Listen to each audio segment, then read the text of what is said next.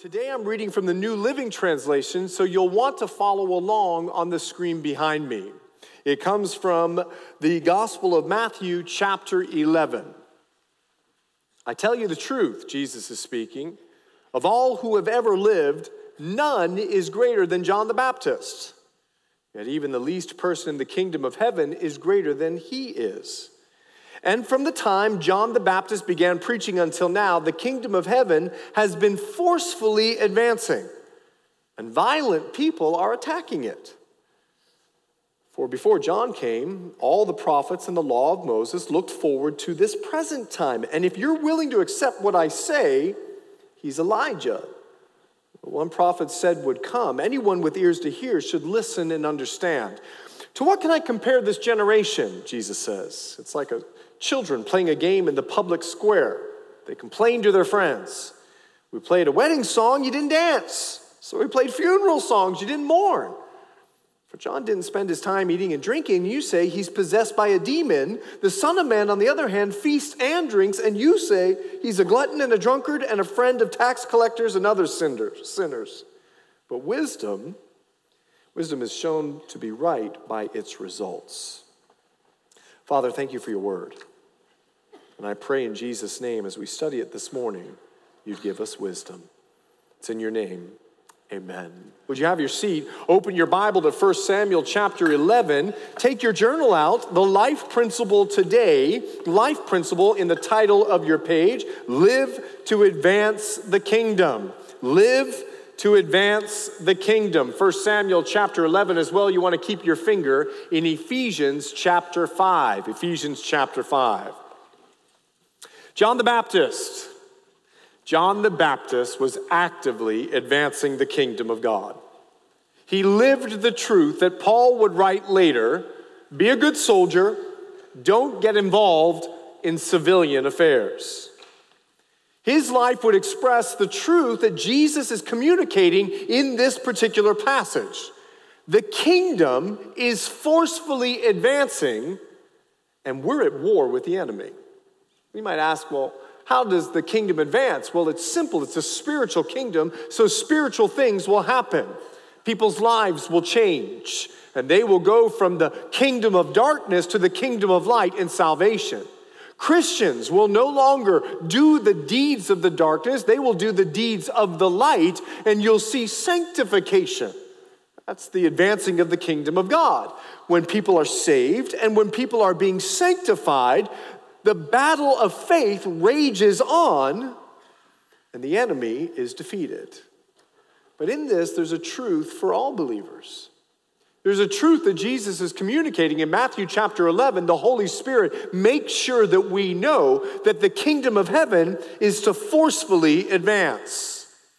And we're going to see this true picture in Saul's life. Now, we got to keep in mind, Saul is not who he became at this point. Saul has just been anointed the king of Israel. And Saul's job was to save the people from the enemy and to live an exemplary life. This was his right. This was his responsibility. This was his duty. Look with me, 1 Samuel chapter 10, just a couple of verses above chapter 11. Let's see what he says there in verse 25. Samuel told the people the rights and duties of the kingship. So he was to live an exemplary life, and he was to save the people of Israel. And he wrote them in a book and laid it up before the Lord. Samuel sent all the people away, each one to his own home. Saul also went to his home at Gibeah, and with him went men of valor, whose hearts God had touched. There were people that surrounded Saul and says, I'm with you. But some worthless fellows said, how can this man save us? And they despised him and brought him no present, but he held his peace. Like Saul, the Bible says we're a royal priesthood. We've been given the duties and the rights of the king. We are to live holy, exemplary lives, and we are to save those who are lost by the grace of the Lord Jesus Christ. But oftentimes, we focus more on those that are against us than those that are for us. Oftentimes, those that are against us can intimidate us and can intimidate Christians to actually share their duty and their right. Oftentimes, the people that oppose and despise believers, they can weaken our courage to communicate because the enemy has a desire to silence us. And here's the truth why. He wants people to go to hell. And the best way for that to happen is to intimidate and silence believers and to keep them quiet on the war that is being waged. Worse yet, I even find, in the church. But people don't even realize we're in a war. People don't even realize we're fighting every day. In fact, I see many Christians operating as if we're not at war. But he's convinced us, well, maybe quite possibly that we're not at war. You know the picture of the soldiers with the picture of the soldiers with the flag. Do we have it? Maybe not. Yes? No. Go back to the devil.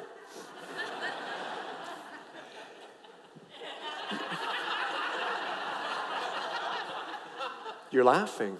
That's my point. Because many of you think that's the devil. And in the American culture, he's done a great job of presenting himself as a cartoon caricature so none of us believe him.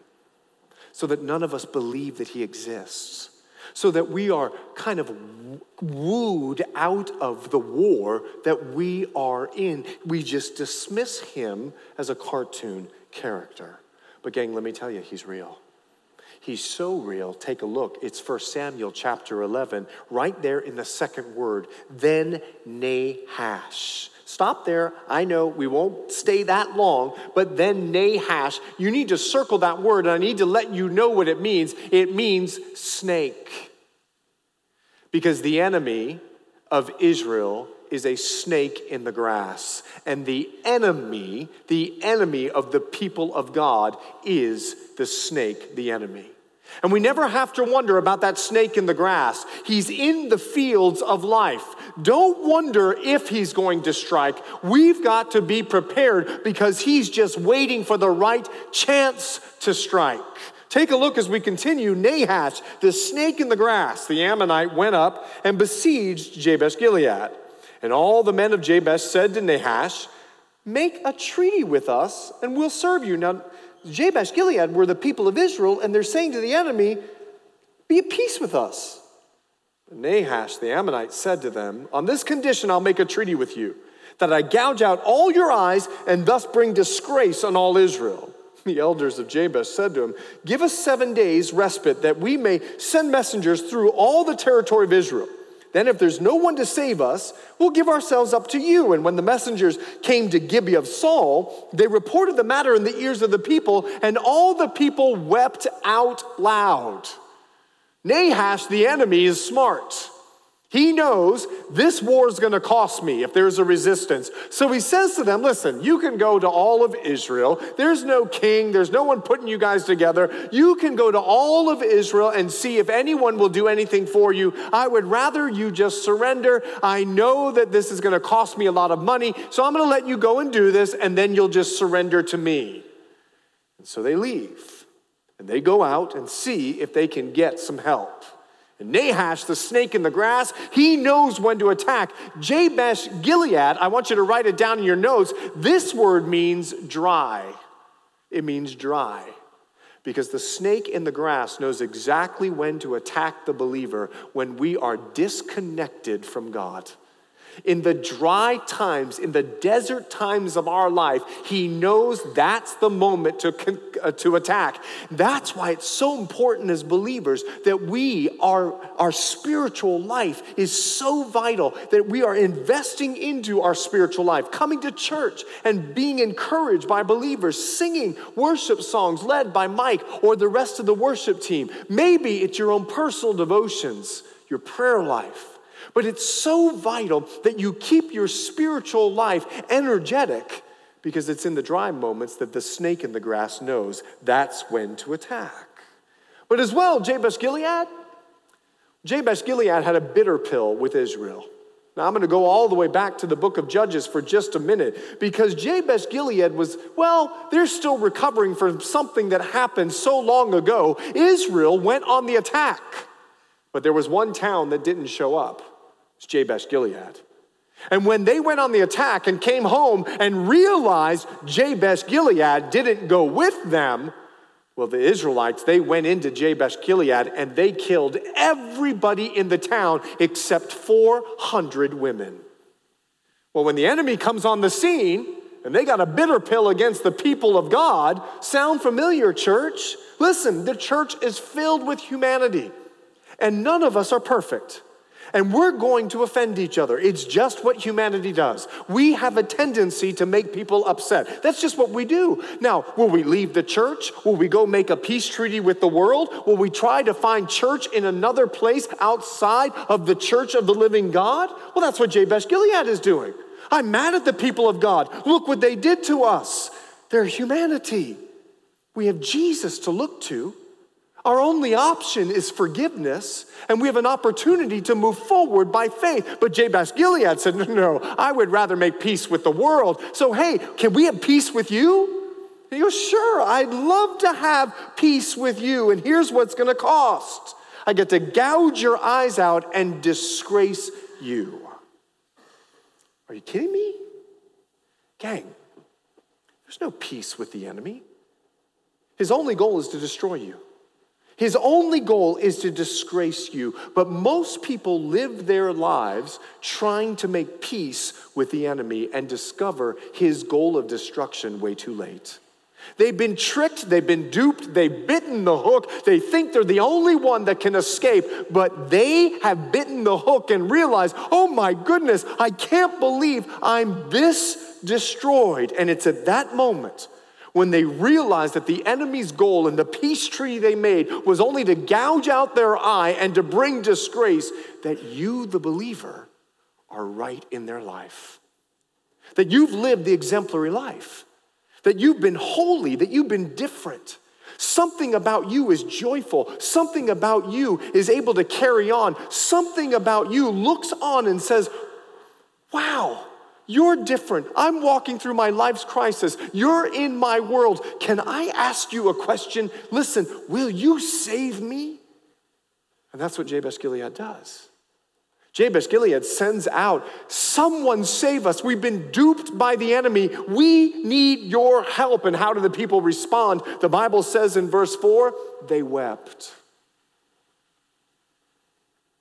Maybe I'll tell you about some of the kids that Andrea saw in Myanmar. They don't get 3 square meals. Maybe I'll tell you about the Iranian Christians that are being persecuted. Or what if I tell you about the Chinese who are capturing Christians on false crimes of the state, jailing them, and even executing them? Something happens in our heart, right? There's an emotion that gets stirred. And I'm not trying to stir an emotion, I'm giving you reality. And when the people heard these things about Jabesh Gilead, they had an emotion. They wept. But they didn't do anything. They had an emotion. They felt it, but they didn't do anything. The Bible says that there's a person that actually does. You see, the life principle is that we need to live to advance the kingdom. And we can only do this by the power of the Spirit of God, working in normal people like you and me. And there's an emotion that gets evoked when I say, let's live to advance the kingdom. But what are we going to choose to do about that emotion? Saul, for us, is going to set the example. Would you look with me at 1 Samuel chapter 11? I'm going to pick it up in verse 5. Now behold, Saul was coming from the field behind the oxen. Now remember, he's been anointed king, but Saul's a farmer. He's just going to go back and do his thing. He doesn't know what this whole kingdom king thing is. He's just doing what's right in front of him. And Saul said, what's wrong with the people that they're weeping? So they told him the news of the men of Jabesh. And the Spirit of God rushed upon Saul. Now I've underlined that in my Bible. when he heard these words, and his anger was greatly kindled. The Spirit of God rushed on Saul. The Spirit of God came upon him like the Spirit of God came on David, and he wrote the Psalms. Like the Spirit of God came on David, and he defeated Goliath. Like the Spirit of God came on Samson, and he was as strong as he was. The Spirit of God came upon him like the Spirit of God came upon Mary. And the angel announces in Luke chapter 1, I'll read it for you, verse 35, the Holy Spirit will come upon you, and the power of the Most High will overshadow you. Therefore, the child to be born will be called Holy, the Son of God. Now, you've got to remember, Mary was a virgin. Mary had never known a man. But when the Spirit of God came on Mary, she became a different woman. She went from a virgin woman to a pregnant woman by the Spirit of the living God coming upon her. She became a different person. And this is what's happening to Saul. And it's what happens to all of us when we have the Spirit upon us. You remember Saul just in the last chapter. They anoint him king. He's hanging out, hiding in baggage claim. He doesn't want anyone to know. He's behind the suitcases going, don't pick me, please, don't pick me. He was terrified and he was afraid. Something's happened because now he's infuriated. Now he's angry. And now he's become a different man, no longer afraid. Saul wants to do something about it because he's filled with the Spirit. And gang, let me tell you something. There are things that should make Christians mad. There are things that should make Christians angry. When I was in Liberia and I saw a 4-year-old holding an M16 and a 7 and 8-year-old holding rocket grenade launchers, it made me angry. It made me so angry that I started a ministry and rescued 1,500 child soldiers because I did not want another child to die foolishly. It made me angry. And gang, when we hear things in our world that go against the living God, something should happen where we are angry, but we do not sin. That's the exhortation in Ephesians 4. This kind of anger does something about it. This kind of anger takes passionate action to advance the kingdom of God. And that's exactly what Saul does. Let's pick it up there in 1 Samuel chapter 11, verse 7. He took a yoke of oxen, he cut them in pieces, sent them throughout all the territory of Israel by the hand of the messengers, saying, whoever does not come out after Saul and Samuel, so shall it be done to his oxen. Then the dread of the Lord fell upon the people, and they came out as one man. If you're taking note, we can advance the kingdom of God by doing the work of the Spirit. By doing the work of the Spirit. The Spirit of God has rushed on Saul, and now the Spirit is going to do this work. And I want you to see how he's doing the work. He is passionately doing the work. Saul, he takes his oxen, he cuts them up. Now, I know something's happening in your heart. This is gross. It's Sunday morning. Kind of work with us here. Make this a little bit more friendlier. Can you read the Message version? I'm sure it doesn't sound like that in the Message version. Gang, listen. It happened. I'm just reading it. And Saul is passionate about saving these people. So passionate, he cuts up the oxen. Now, gang, we're going to get a little PG-13 for a moment because I'm going to fill you in on Jabesh Gilead. It's in the book of Judges, the last 3 chapters. You can read it. There's an Israeli guy. He's got a girlfriend. This girlfriend goes, I don't want you anymore. She leaves. The boyfriend goes, you want me, and I'm going to come and get you. So the boyfriend leaves, goes and finds the girlfriend. Picks up the girlfriend from dad's house, takes him back to his house. Now remember, it's in the Bible exposing the sin of the Israelites. This is not something we're supposed to follow, okay? So he goes and gets the girl and says, you're going to come home and live with me. Now we know we don't want our couples living together before they get married. So this is an example of God exposing sin, right? So we have this thing. He goes back. They get tired on the way home. So the boyfriend and girlfriend are going through the tribe of Benjamin. They decide, Israeli law, that when a stranger comes into town, you have to accommodate them. There's no hotels at this time in Israel. So they're waiting in the marketplace. This guy comes along and says, hey, you can stay with me.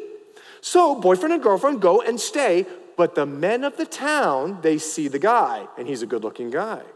So they come in on the scene, and they knock on the door of the guy's house and say, let the guy out. We want to know him. Now, in the Bible, when the Bible says I want to know someone, sometimes it's not like what you think it is, right? Like these guys, they want to know him. Like they want him to really be known, right? Okay? The guy goes, please don't take this guy. Well, in this interchange, the girlfriend is at the door and she gets grabbed and taken outside and dies. So the guy, PG-13, here we go. The guy the next morning cuts up his girlfriend and sends her to all the 12 tribes of Israel. It's in the Bible. And you're reading this going, what is going on in the book of Judges? Well, when Israel finds out what the tribe of Benjamin did, all 11 tribes gathered against Benjamin and said, you can't do this in the holy land of Israel. And they went into Israel and into Benjamin and slaughtered everyone except 600 people. They gather after the battle and they go, who didn't show up? Who didn't show up to help us fight? Guess who didn't show up? Jabesh Gilead, the bitter pill. So the 11 tribes of Israel went into Jabesh Gilead and killed everyone except 400 women. And those 400 women were given to the 600 men that were left of Benjamin, so the tribe of Benjamin would not be obliterated. Saul's a Benjamite. Saul is related to Jabesh Gilead. And when Saul hears that Jabesh Gilead's in trouble, that's family.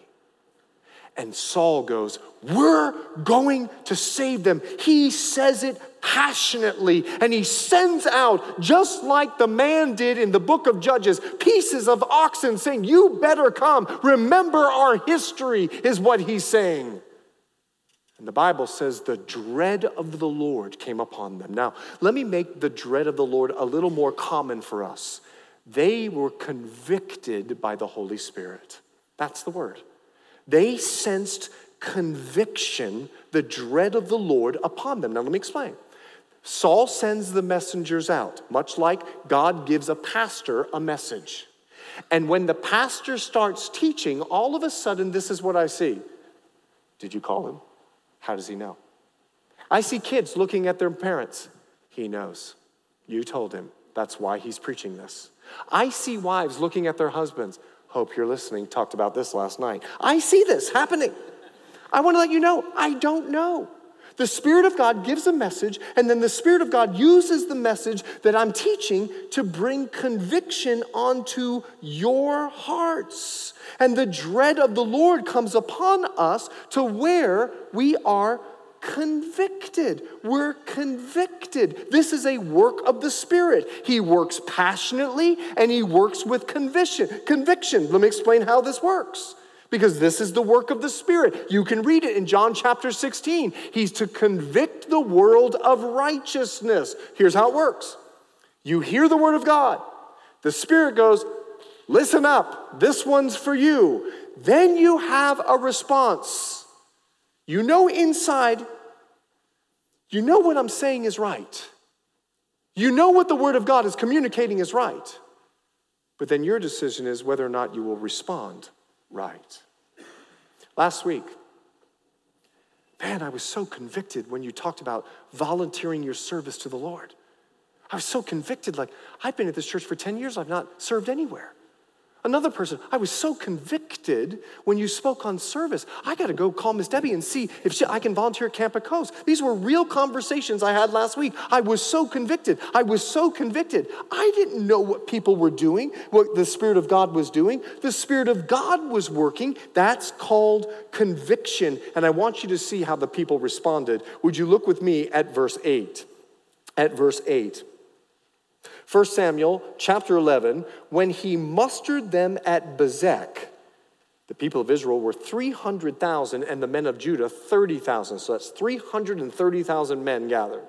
And they said to the messengers who had come, thus you'll say to the men of Jabesh Gilead, tomorrow by the time the sun is hot, you shall have salvation. When the messengers came and told the men of Jabesh Gilead, they were glad. They were glad. Look at their response of the work of the Spirit. Saul is passionate. Conviction has happened, and they gathered as one man at Bezek. They were unified. We're about 1,500 people here at this church. Can you imagine if we all showed up? We got an event. It's our back to school event. It's going to happen in August. Can you imagine if we all showed up at the Aliso Town Center and we all invited our friends? Can you imagine the impact of the gospel in Aliso Town Center if we all showed up and rallied behind as one person? Can you imagine if Adam didn't have to say, hey gang, we need 200 volunteers? And we already had the 200. In fact, we had a waiting list of volunteers. Can you imagine 330,000 people showed up? That's a big number. And I want you to see how they showed up. They showed up Bezek. They named it Bezek. And you know why they named it Bezek? Because that name means lightning. As soon as they heard it, they responded. I'm embarrassed of that. Because I don't know about you guys. Sometimes the Spirit will speak to me. He'll say something to me. And it takes me a while to respond. It's not a Bezek. It's not like, Spirit speaks, I respond. It's more like a train. Whoa, whoa. Can you confirm it, Jesus? Can you confirm it one more time? Can you just show me in the scripture? Can someone come up to me? And I start doing the Gideon's fleece thing like, okay, Lord, let's do this today. Instead of the Bezek where it's a lightning response, just like the children of Israel, filled with the conviction of the Spirit, 330,000 people look up and look at their courage. Look at their confidence. Tell the people of Jabesh Gilead, we're coming to save them. Imagine if you go to work like that tomorrow. Tell the people at my work, I'm coming to save you. You're going to hear about Jesus today. Imagine if you showed up at your school. Tell that school, I'm on my way, and I'm going to see them saved. Imagine if we did this work of the Spirit of God to seek and to save the lost. Listen to their confidence. Listen to their courage. We're coming to save you. You guys know I was a lifeguard. Can you imagine if someone's drowning? I come down off my tower and I go, oh gosh, what am I going to do? Oh man. I get to the water. I'm like, okay, I got this red thing. What do I do with it? I don't know. Then I said, okay, I'm going to swim out. And I get there and I go, hey, are you okay? And they go, dude, I'm drowning. Like, you're the lifeguard. Like, could you you are making me very concerned. I don't know if I can save you. You're kind of a big person. Can you imagine what they're thinking when I would come out and I would say, hey, I think you're on your own, guy. I'm going to go back and get somebody else, okay? They would be like, are you kidding me? Don't come back. I've got no confidence in you. In fact, I'll never forget. I will never forget. I was sitting in my tower one day, and we had sharks come all the time, but we never pulled the people out of the water because you would wait for the shark to go away because everyone freaks out with the shark, and you don't want all that splashing happening, right? So I saw this shark, and unfortunately, there was a mom and two kids, and the shark fin came up. So she sees the shark fin, and the shark's not swimming towards her, but she hears the sound. Da-dun, da-dun. Dun, dun, dun, dun. I can almost watch the movie. So I'm coming down. I see the shark. I don't want to agitate the water. She's got a kid here and a kid here, and she's coming up the beach, up out of the water, just like this. Her husband is on the shore. This was him. Okay, now this is confident. Husband, courageous, right? Husband goes like this. Now imagine that's the water line. Runs up to the water. Come on, you can make it. Come on. And when the water would come up, he backed up like this. Come on. Then the water would come and he'd go, come on. She makes it onto the shore, walks up to him, back slaps him. And I look at him and I go, hire an attorney. It's going to be a rough one. Can you imagine approaching fathering with that kind of lack of confidence? But here, this is not when you're doing the work of the Spirit. They're passionate. They're courageous.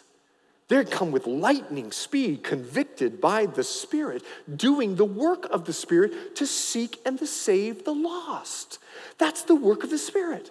to seek and to save the lost. That's where Jesus is glorified. You see, the work of the Spirit is found in John 16. His work is to glorify Jesus. And there's nothing more glorifying than seeing someone saved, rescuing them from the kingdom of darkness and into the kingdom of light. And let me tell you something. I've never had anyone mad at me that they got saved. I've never had anyone at the end of the prayer go, I cannot believe you just led me to heaven. Now, what am I going to have to do? Be saved? Like, I'm going to get eternal life now? I can't believe you made me pray that prayer. Let me tell you what happened. They're glad. They're relieved. And God has put me in their life at their moment, and they needed help. And they said, can you help me? And we get to lead them straight to Jesus. And the Bible says the men of Jabesh Gilead were glad. That's the work of the Spirit. But I want you to write this down. We also have the wisdom of the Spirit to advance the kingdom. We've got the wisdom of the Spirit to advance the kingdom. Take a look with me. Let's continue our story in verse 10. Therefore, the men of Jabesh Gilead said, tomorrow we will give ourselves up to you, and you may do to us whatever seems good to you. And the next day, Saul put the people in 3 companies. I want you to keep that in your mind. And they came into the midst of the camp in the morning watch and struck down the Ammonites until the heat of the day. And those who survived were scattered, so that no 2 of them were left together.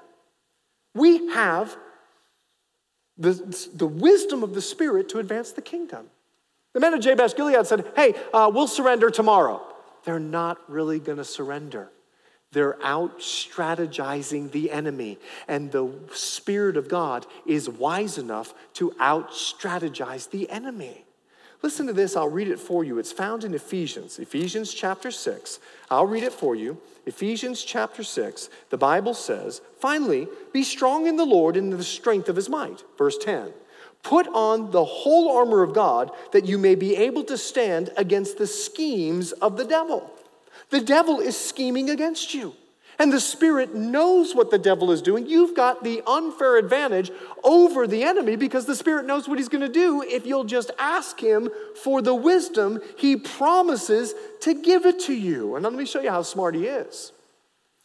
Saul says to the people, divide up into 3 companies. I need to remind you of something. Saul's not a fighter. He's a farmer. He's plowing fields. He's never fought a war in his life. He's got no idea what he's doing. And he divides into 3 companies? Saul, where'd you learn that? Where'd that come from? How did you know? You don't know anything about military. He's got the Spirit of God. Let me explain how it works. Judges chapter 7, Saul knows the story. When Gideon went to battle with 300 men, he divided them into 3 companies. Saul knows the story. Well, if it worked for Gideon and God had the story passed on to me, maybe it'll work for me. Let's divide the 3 companies up into 330,000 people into 3 different companies, and let's watch the word of God in action. That's wisdom.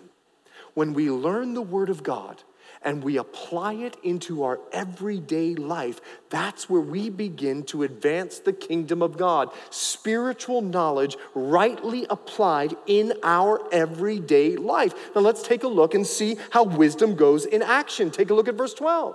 So the people said to Samuel, who is it that said, shall Saul reign over us? Bring those men that we may put him to death. But Saul said, not a man shall be put to death this day, for today the Lord has worked salvation in Israel. This is wisdom in action. You see, huge battle, huge victory, and everyone goes, Saul's really the anointed king of Israel. He learned his role from the word. He knew he was to save Israel. He knew he was to save the people of Israel. Samuel heard it from the Lord. Samuel communicates it to Saul, and Saul chooses wisely to live by the word of God. Much like a Sunday sermon, much like a Christian podcast or book. You hear the word of God, and then you apply it into your everyday life. This is how the Spirit moves. He uses our life circumstances with the word of God that we know to guide us in the right way. Saul knew from the word, from Samuel, you are to save Israel. And now at this moment, guys come up and say, hey, these guys here, these were the ones that were talking bad about you. These were the ones who wouldn't follow you. These were the ones that wouldn't go into battle with you, Saul. Let's deal with them. Let's kill them. Spirit comes in. Hey, Saul, remember what Samuel said. You're to save Israel. I'm to save. Well, if I'm to save, I can't kill them. They're Israelites. Thank you, Spirit. We're not going to kill them today because I've got the wisdom of the Spirit that came from the Word of God. And Saul established as king because of the wisdom. Finally, I want you to see what happens as an end result. Then Samuel says to the people, come, let's go to Gilgal. This was the place of worship. This was church. Let's go to Gilgal and there renew the kingdom. So all the people went to Gilgal, and there they made Saul king before the Lord in Gilgal. There they sacrificed peace offerings before the Lord, and there Saul and the men of Israel rejoiced greatly. If you're taking note, final point, worshiping in the Spirit advances the kingdom of God in your life. Worshiping, you guys, God saved us. That's something to worship. God has won a victory in our life. It's called faith. He's given it to us. And just like Saul is experiencing victory, we get to live in victory. That's why when someone comes to Christ at Coast Hills, the church erupts in celebration because we're celebrating the victory of God. And so they enthrone Saul. And let me tell you something. There is nothing more worshipful of putting God on the throne than when we see people saved in our lives. God is established on the throne of our hearts when we lead people to him. Well, Samuel's watching this. Samuel's realizing something is happening in Israel. Samuel is seeing the fruit of his ministry. 30, 40 years, he's gone from town to town to town to town, preaching the word of God. And now, after 40 years of ministry, he's seeing revival. He's seeing the people celebrate. He says, come on, gang, we got to get to church and worship in the Spirit. And Samuel leads them in a worship service.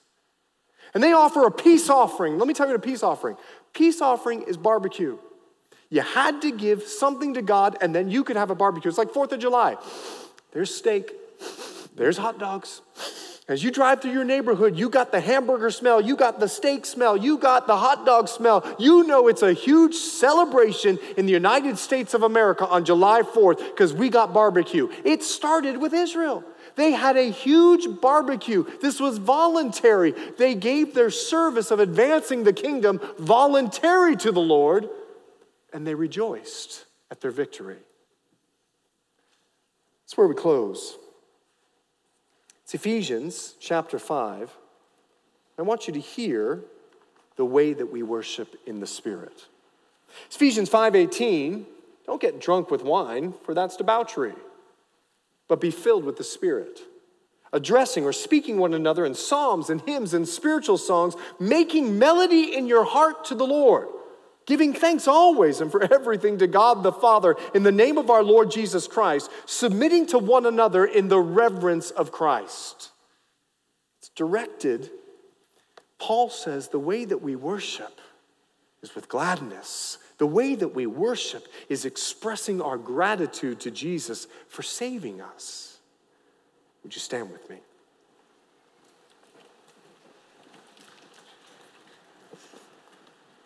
The work of the Spirit, Saul exhibits when the Spirit came upon him. He was passionate. The Spirit came upon him. He was going to go save. The wisdom of the Spirit. Oh, that's hearing a message and responding to it in your life experience, asking God's Spirit, show me how to apply this. The worship in the Spirit, that's what you get to do right now. We get to worship in the Spirit. It's voluntary. No one's going to force you to lift your hands. No one's going to force you to sing. It just erupts out of us because we've been saved. It's makes you glad. Because let me tell you something, when you go to work on Monday and you go with the spirit of Saul, I'm coming to get you saved, there will be people that will despise you. You need the gladness of heart that's found in worship to continue to work and to live to advance the kingdom of God. So church, that's our life principle. Live to advance the kingdom of God. It's done by the Spirit. Let's worship in the Spirit.